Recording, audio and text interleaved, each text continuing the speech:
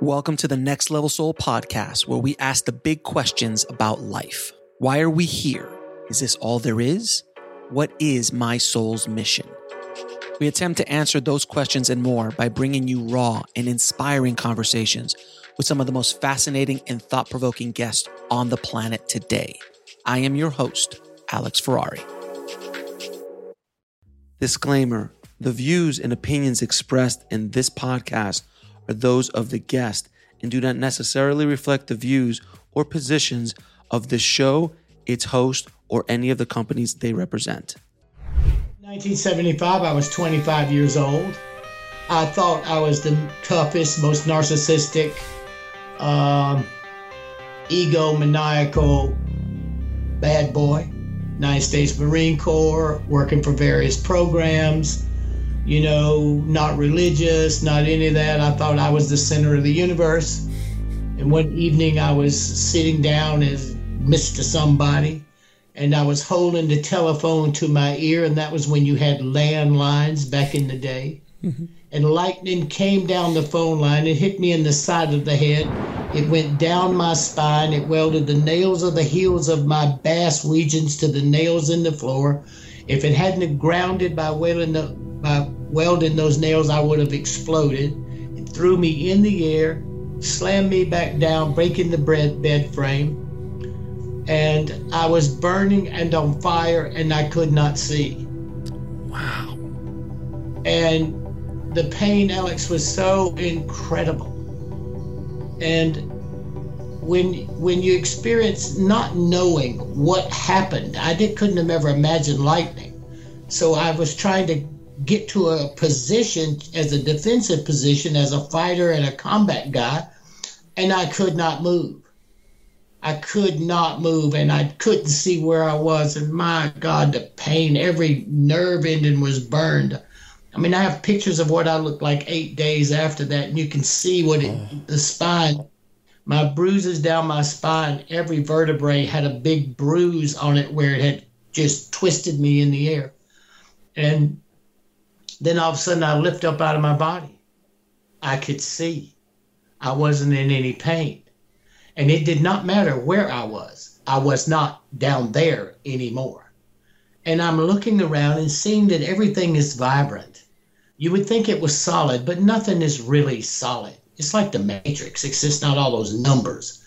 And everything has a certain resonance and a frequency. And I was looking at all of that, and somehow I knew this place better than I had known that 25-year-old punk, where I was now.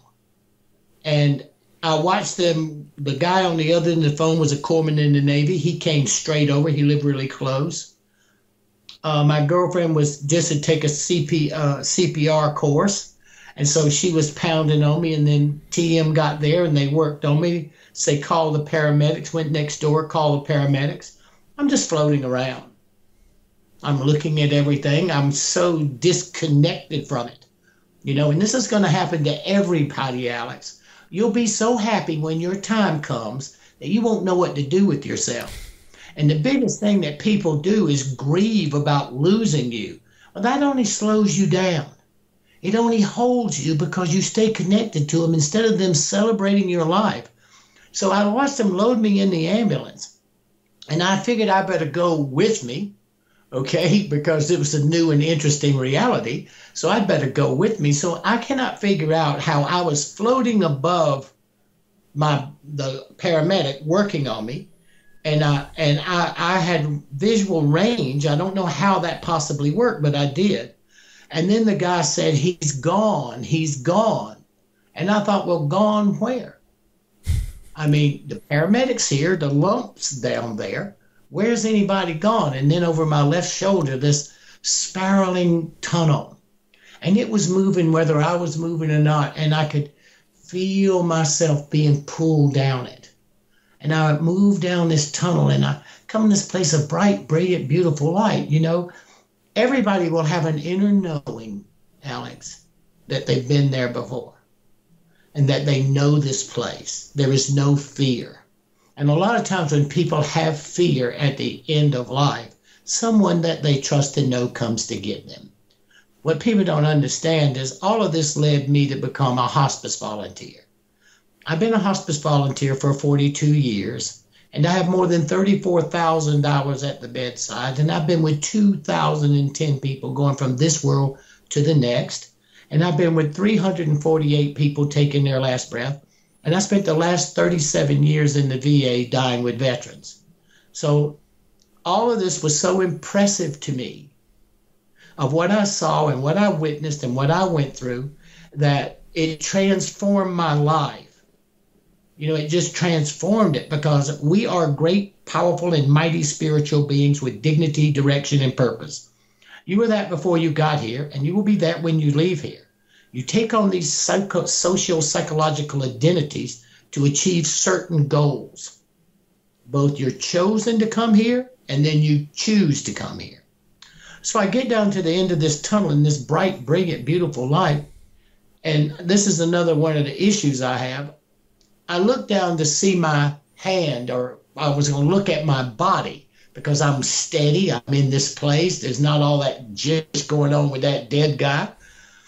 And I look at my hand, and my hand was not there. And then as I focused, my hand appeared, and I could see my hand. It's not like Michael Jackson with the glove on, but it had a shimmering essence to it. And then I saw a being, and that's the only thing I could describe these things as, a being, a radiant being. I can understand why people think wings, because of the movement around that body as it was moving toward me. And my hand disappeared back into that shimmering silverness as I focused, before I left, and focused on the being coming toward me.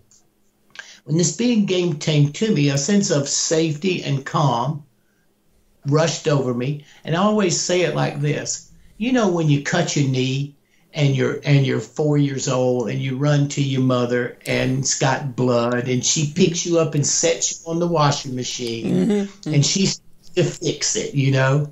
That feeling is the feeling, no matter how old you are, that's the feeling that you get, that loving, compassionate sense of safety. And then I had what I think is the single most important thing about the near-death experience, other than it does happen, which confirms without any question that no one dies. It will not happen. And how do I know that? I have been dead 3 times. I've had 1 death experience, and I've had 4 near-death experiences. Dead, struck by lightning, dead for 28 minutes, completely paralyzed for 6 days, partially paralyzed for 7 months, 2 years to learn to walk and feed myself, passing out, taking steps, breaking my nose, blood, pulling my shoulder out of socket, trying to push the button on the door to open the door, and I just black out and hang there for 3 hours until my dad comes by, pulls my shoulder out of joint, breaks my collarbone, and I'm still hanging there. Well, back in the tunnel. So this being, the most important thing that everybody has to understand is the panoramic life review. And this is concurrent in most near-death experiences. You will see your life pass before you in a 360-degree panorama. You have missed nothing. Then you'll watch it from a second-person point of view, as if you were your own best friend. So you can see how silly you are, how funny you are, and how unserious you are. Okay? Then you literally become every person that you've ever encountered, and you feel the direct results of your interaction between you and that person. Wow. And then there is a question, and I'm going to use the term God, because there's no word. God is a German word, but there is no word for it. Then this divine essence asks you a question. If God couldn't come today and God sent you, in the life you just reviewed, what difference did you and God make? What does that tell you? You are responsible. You chose to come here. You were chosen and you chose. And you're going to be every person. So it is your intent that matters. Not what you do, but why you're doing it. And then that reflection, because I basically didn't have a lot of really good things after 3 that, you know, I mean, I had to be the most ignorant, heathenous brute. I mean, and the worst part about it, Alex, is I could fight. I can back those words up. So I had to take a lot of punishment for my actions. But I am responsible, and nobody's going to get away with anything, and the universe is fair and just. In the story. We'll be right back after a word from our sponsor. And now back to the show. And once that was over, this being took me to what I call crystal cities. You know, I have no other term for how I would describe it, because I remember driving into Denver one night about 2 a.m. and the houses were lit up on the sides of the mountains, and because of the fog, they radiated out, and that was the image that I put to that. And I got into this crystal city, and I was looking at the architecture of it, and then these beings, these 12 beings appeared. You know, and I go through all the religious context of the 12 disciples, the 12 gates, the 12 pearls, the 12 tribes, all that. So 12 has got to be a significant position. And if you're a Tesla, 3, 6, and 9 are the variable numbers of how the universe operates in frequencies and harmonics. Mm-hmm. So it all kind of makes sense to me now. But each of these beings showed me a box. And what would happen, Alex, is that being would radiate. And there was a 13th being to my right. And that 13th being would designate, not in order, but designate a being to show me what became now is known as the prophecies of Dannion. I always call that section Nostradamus because I'm just some jackass from South Carolina, okay? I know too much about me to be impressed. Mm-hmm. You know, all right. I don't deal with any of that. But what happened was I saw a series of events. Each one of them showed me a series of events. In my near-death experiences, my one death experiences and my other near-death experiences, because of damage done to me from being struck by lightning, I've had to have open heart surgery, brain surgery, and open heart surgery. And then after this last open heart surgery, because I had an aneurysm under my aortic valve, I went into surgery. They only gave me a maximum of 10 days. At least that's what the doctor told my brother, my sister, and my wife. That I had about 10 days. And she said that the scar tissue and damage on the inside of me was unbelievable, and that no one would ever be able to go back in there no matter what, because of what she saw. She couldn't figure out how I'd lived this long. Well, she missed it. 5 days later, on a Sunday morning at 2 a.m., I went into cardiac arrest. And they had to resuscitate me. About 7 minutes, I was resuscitated, and I went into cardiac arrest again. Jesus. Okay, now that was 2.5 years ago.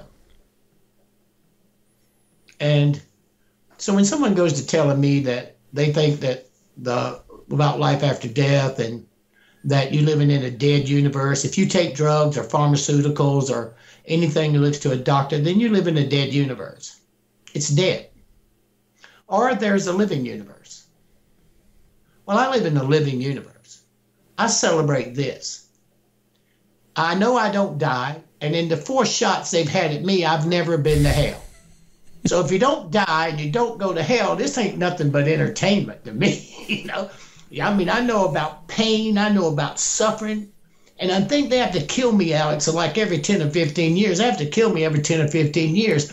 So there's nothing somebody's going to tell me about what they're going through that I cannot help understand how they get through it, because I have been them.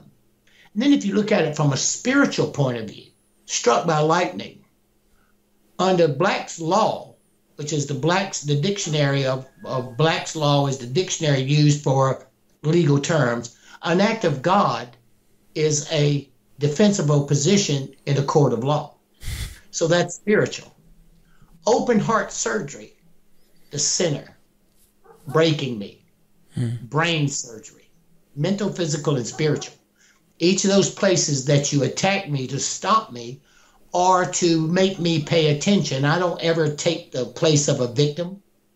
Why? A spiritual being cannot conceive of themselves as being a victim.